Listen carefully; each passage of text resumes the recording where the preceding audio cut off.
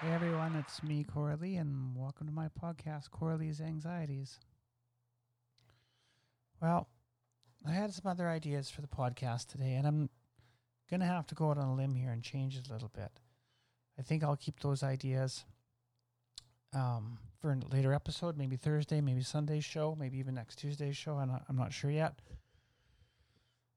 This the situation that's happened in Nova Scotia. Every time I hear of one of these mass shootings, I cringe. I get very upset for humanity. It's unnecessary loss of life. I mean, these are all the things that we've already heard in previous media, news, obviously probably different podcasts. But at the end of the day, we're not fixing it. It's one thing to say, let's take these firearms off. Let's make them not accessible to, in this case, Canadians. Even the idea of actually selling a firearm that was made for military purposes to the general public makes no sense. And I know that the NRA in the United States has been fighting to keep this from happening. They want to keep selling these types of firearms. It makes no sense. But with or without those type of firearms, these type of things are going to continue to happen because there's lots of other weapons that they can use.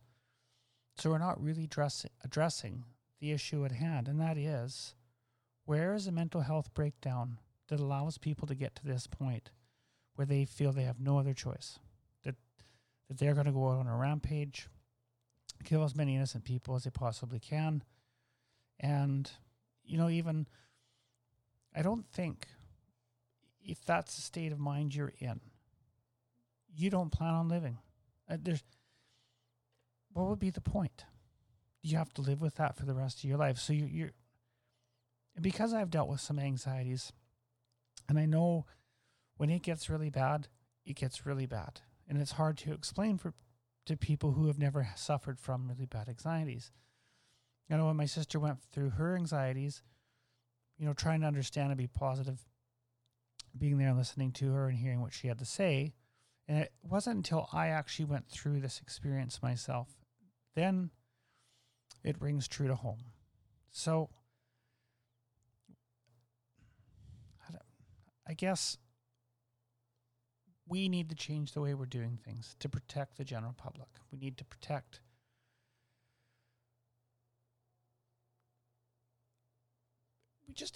society. It just upsets me so much that we're not doing the right things. It's one thing to, like I say, it's one thing to take the firearms off the table.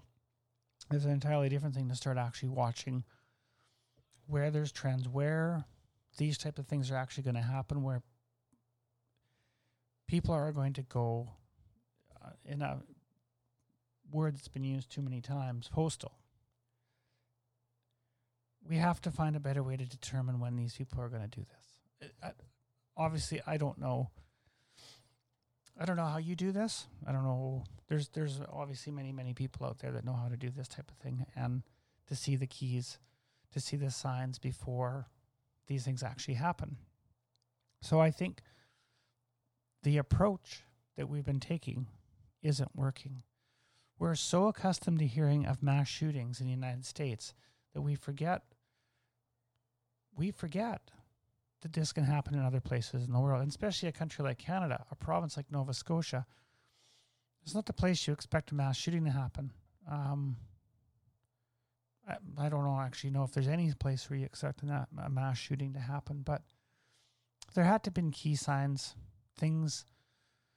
Are we so busy as humans, so busy in society, so caught up in our own lives that we're not paying attention to the people around us, our doctors, our dentists, our postman, our truck driver, our just people who work in general? We all have friends, or at least the majority of us have friends. I'm sure there's some people that shut themselves off and don't want to have friends, whatever their reason is. But when we start to see our friends, our family, going through times of difficulty, it's our job to check in with them, to say, hey, what's going on? Like, where's your head at right now? How are you feeling? What can we do? What can we do to make you feel better? What would you like to do? What would you like to talk about? There are support groups. I'm starting a support group for anxiety soon, and I'm really looking forward to it. I think it's going to be amazing. But I think in a whole, the really smart people out there that understand this stuff and know how to make it work, they need to start giving us the tools as citizens to see key signs, so these things don't continue to happen, or not happen at the rate they've been happening, because this is ridiculous. 19 people lost their lives for no reason. And I mean, we don't know all the clues, the facts, whatever are going on and what caused this to happen, but we do know it's happened. It's frustrating. And I'm sure a lot of you out there are feeling frustrated about this too. I mean, my heart goes out to all those people. I just wish there was something we could do, something that we can learn to do collectively as humans. It doesn't have to just be a particular country or a province or a state. This should be a global thing. Opening up the channel of communication, talking about mental health, getting people the things that they need. I realize in today's society, things are stressful. We have bills, we have kids, we try to live like the Joneses, and maybe that's one of the problems, trying to live like the Joneses. We can't all be the Joneses. It's not going to work. It's not going to work at all. We don't all have the same kind of income yet, but that's a society, and I guess that's consumerism. That's a society we're in. So you put all those pressures and stresses on a human, and we haven't really seen anything like this in society ever. In the 70s, being a kid in the 70s, being a teenager in the 80s, the pressures, even the pressures our parents had back then, or our grandparents had in the 60s and 50s, there was no pressure as there is in the recent times. We have the introduction of cell phones. We're always communicated with. We're always easy accessible. And the funny thing is, I had a story. I had a friend, and she phoned. She was like, I didn't answer. So she phoned again, and she phoned again. And I was sitting out on my patio, and the phone was on my desk. And I heard her ringing, and I'm like, I don't need to answer that. I'm taking time for myself. So probably within a half an hour, she came banging on the door. Now, I appreciate the fact that she came to check on me. I appreciate that. And I think that's something that maybe we do need to do, but there's a lot to the backstory I'm not going to get into with this. But this happened on multiple occasions. And it wasn't checking in on me to check in on me. It was checking in on me because I was needed for a purpose. And I remember saying to her, I'm like, I do reserve the right to answer my phone. And if I don't feel like answering my phone, I don't. There was a day and time where the phone hung on the wall. You got up in the morning, you ate breakfast. If the phone rang, you answered it. Then you went to work. And the whole time you were out of the house, that phone could ring off the hook. There was nobody there to answer it. Maybe an audio recorder or your answering machine. You get home from work, check your messages, decide who needs to be called back, who doesn't need to be called back, and for whatever reason. But in this day and age, we are so connected. If you don't answer your phone, people get weird, and they will come to your house. I'm sure you've all experienced this. So there has to be a better way to help people navigate this, to help people navigate the stresses, the anxieties, depression, suicidal thoughts. going out and killing people on a rampage for whatever that trigger is, for whatever reason it happens. There has to be a better way for us to do this, because obviously it's not working.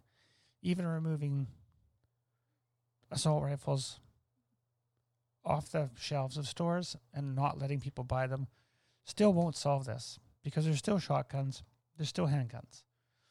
And there's always a way around the safety features put in place where you can only have 5 bullets in your clip. If you go look hard enough for something and you're really committed to do something, you will find a way around it.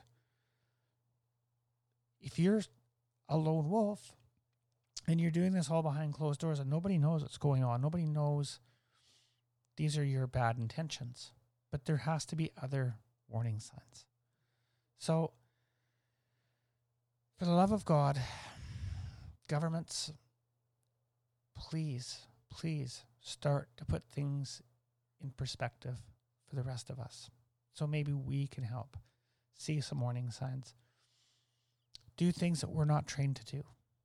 And it's not, I honestly don't think it's that difficult to teach us how to watch when somebody's about to go effing crazy.